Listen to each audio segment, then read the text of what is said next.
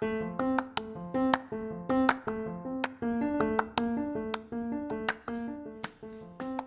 is EDC Rocks podcast, brought to you by Andrea Hedlund on neuroscience, psychology, and education.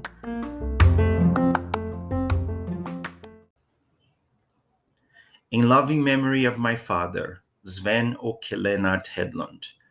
To him an heir was afterward born, a son in his halls, whom heaven sent to favor the folk, feeling their woe, that erst they had lacked an earl for leader. So long a while, the Lord endowed him, the wielder of wonder, with world's renown. Famed was this Beowulf. That excerpt can be found at the beginning of the tale of Beowulf, great Danish warrior, who defeated the monstrous Grendel and his mother, beheaded them, became king, and slayed the dragon with his friend Wiglafs, to die immediately after because of a lethal wound in the confrontation. A fantastic story based on several elements from the Norse mythology that had reached the Anglo-Saxon world through the raids of fearless warriors coming from the east, the Vikings. Generations of children who inhabited Sweden, Norway, Finland, Denmark, and Iceland centuries ago, and even today, heard tales of Odin, the mighty one-eyed god who carried a spear and ruled Valhalla, the Nordic heaven, father to the god of thunder, Thor, and his hammer Mjolnir, husband to Frigg, a clairvoyant. This all might seem familiar to us because of Marvel's depiction, however inaccurate, of these incredible tales. The question we might ask is, why have those and other tales survived the test of time? We connect through stories, gathering around a bonfire to share the myths of how the universe was created, why the weather worked a certain way, or why people died and where they went to is older than the written language. The Vikings were excellent storytellers, and their contribution gave birth to some of the most praised narratives of our time, such as Tolkien's acclaimed The Lord of the Rings, based on the tale of a shape-shifting dwarf who could turn into a fish and had lost his precious golden ring, or Hamlet's story of his murderous uncle who killed his father, driving him to madness that served as a source of inspiration to Shakespeare's Hamlet. Notice the anagram? You see, what happens in our brains when we listen to stories is quite interesting. Our hippocampus and neighboring structures are involved in the consolidation of a particular type of long-term memory, namely the declarative memory. This type of memory is often divided into episodic or contextual, like life events, scenes, and semantic, ideas and concepts. When we hear the story of Ragnar Lodbrok's ruthless son, Ivar the Boneless, seeking revenge for his legendary father's death in England, who defeated King Aelle and performed a blood eagle on him, cutting his back open with a hatchet while he was still alive, or Eirik's saga crossing the Atlantic Ocean 500 years before Columbus, reaching Canada and calling it Vinland, Wineland. Multiple regions of our brains are activated. The occipital lobe, responsible for visual processing, our temporal lobes, in charge of language, our amygdala, center of emotions, and so on. We encode that information by relaying all those elements from these regions via the hippocampus and back to the cortex of the brain, where they will be stored. Tales like these tap into both our episodic and our semantic memories and seem to linger with us throughout our lives. Take you, for example. Go back to a particular story you heard from a parent or a teacher. Reimagine it in your mind. Doesn't it bring back an array of memories? The most vivid memory I have of my father is sitting outside. Those were normally bright days filled with sunlight and green leaves and grass. Our dogs were all around him as they would normally do. There was a red brick wall behind him where he had built a stone oven. He was always wearing a light-colored polo shirt, usually holding a cigarette in one hand and a glass of caipirinha in the other.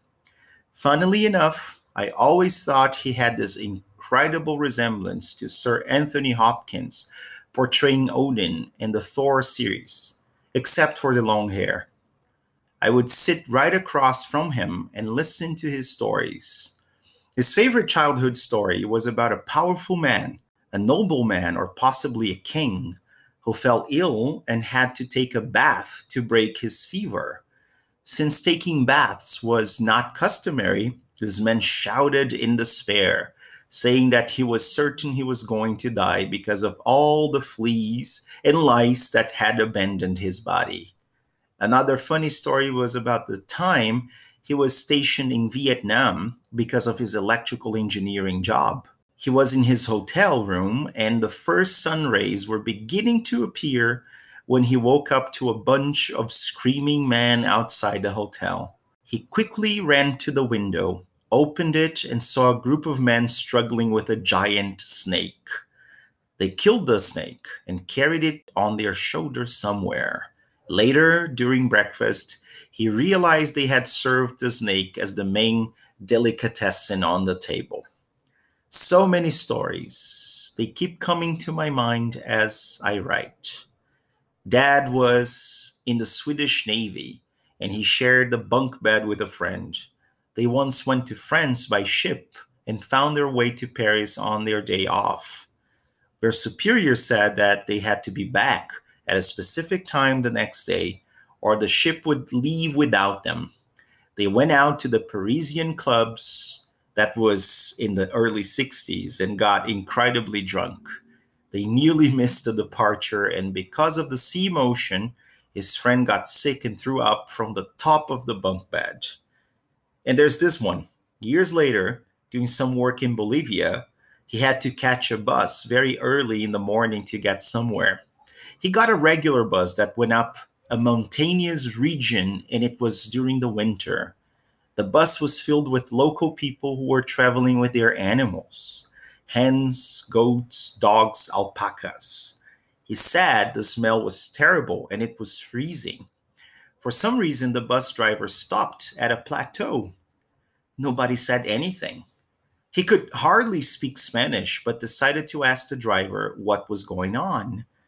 He said, "Estamos esperando el sol. Hace mucho frío." Another one was that once, still as a kid, he stole some chemical products from his father, who worked in the railroads. His friend and he managed to make an explosive with the products and put it on an old bike that they placed at the center of a frozen lake. He said the explosion was so big, it made a huge hole through the ice and completely destroyed the bike. I have learned countless lessons from my father's stories. He told me funny and sweet stories about my half-siblings from his previous marriage in Sweden, with whom I keep in touch until today. Johan, Lotta, and Susanne are their names. He was proud of them. He had me and my brother, Jonas, in Brazil in his second marriage. But unfortunately, as every good story, the human characters die after all their spoils. My father, Sven-Åke Lennart Hedlund, passed away. He was 76 years old and didn't care much about his health. He had a stroke and left us. As the fate of King Beowulf, who was laid on the pyre and set on fire, my father was cremated.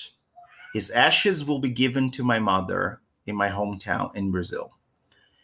His stories will never die in me. They will carry on through the course of my life and be used as sources of inspiration whenever I teach, lecture, study, or simply have a conversation. Because stories are the fabric of life. And what we do is create new stories and relive old ones. Joseph Campbell's monomyth, or hero's journey, shows us that the stories we get hooked on are actually pretty much the same story. Like when the Vikings left the Scandinavian shores to explore the unknown and ended up arriving in Lindisfarne, an island in northeastern England.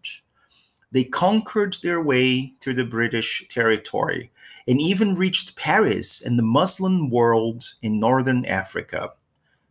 Battling in uncharted territory, merging their culture with the natives and carrying their story with them. Like when my dad left Sweden to work in Brazil after having traveled to many countries in the world, or when he met my mom in Rio and fell in love, and a couple of years after she was pregnant with me. They're all stories lived and relived by many people through the ages.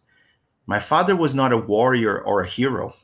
He was a simple, many times stubborn man who lived his own story. Our relationship was not perfect, far from it, but he meant the world to me, and I will miss him so much. If there is a lesson you can learn from these stories, this is the most important one. Stories are a powerful means of teaching and learning. Your story matters too, and it will live on through the people you touch the hearts of. Use powerful stories in your teaching. Right now, I'd like to think of a story for my dad. He'd be feasting in the halls of Valhalla, sitting next to Odin, telling him his stories and silly jokes. He'd be drinking ale, or would possibly teach Odin how to make caipirinha, and listening to the chants of warriors and their spoils of victory and many other stories. They'd be saying something like this beautiful prayer from the movie The 13th Warrior. Lo, there do I see my father. Lo, there do I see my mother and my brothers and my sisters. Lo, there do I see the line of my people back to the beginning. Lo, there do they call me. They bid me take my place among them in the halls of Valhalla, where enemies have been vanquished, where the brave shall live forever. Nor shall we mourn but rejoice for those that have died the glorious death. This is to honor you and your people, Dad. I will always love you and promise to visit Lindisfarne, where your people first entered the UK, and reunite my brothers and sisters in Göteborg to scatter some of your ashes at sea, while we'll all drink a caipirinha. Jag älskar och saknar dig, pappa.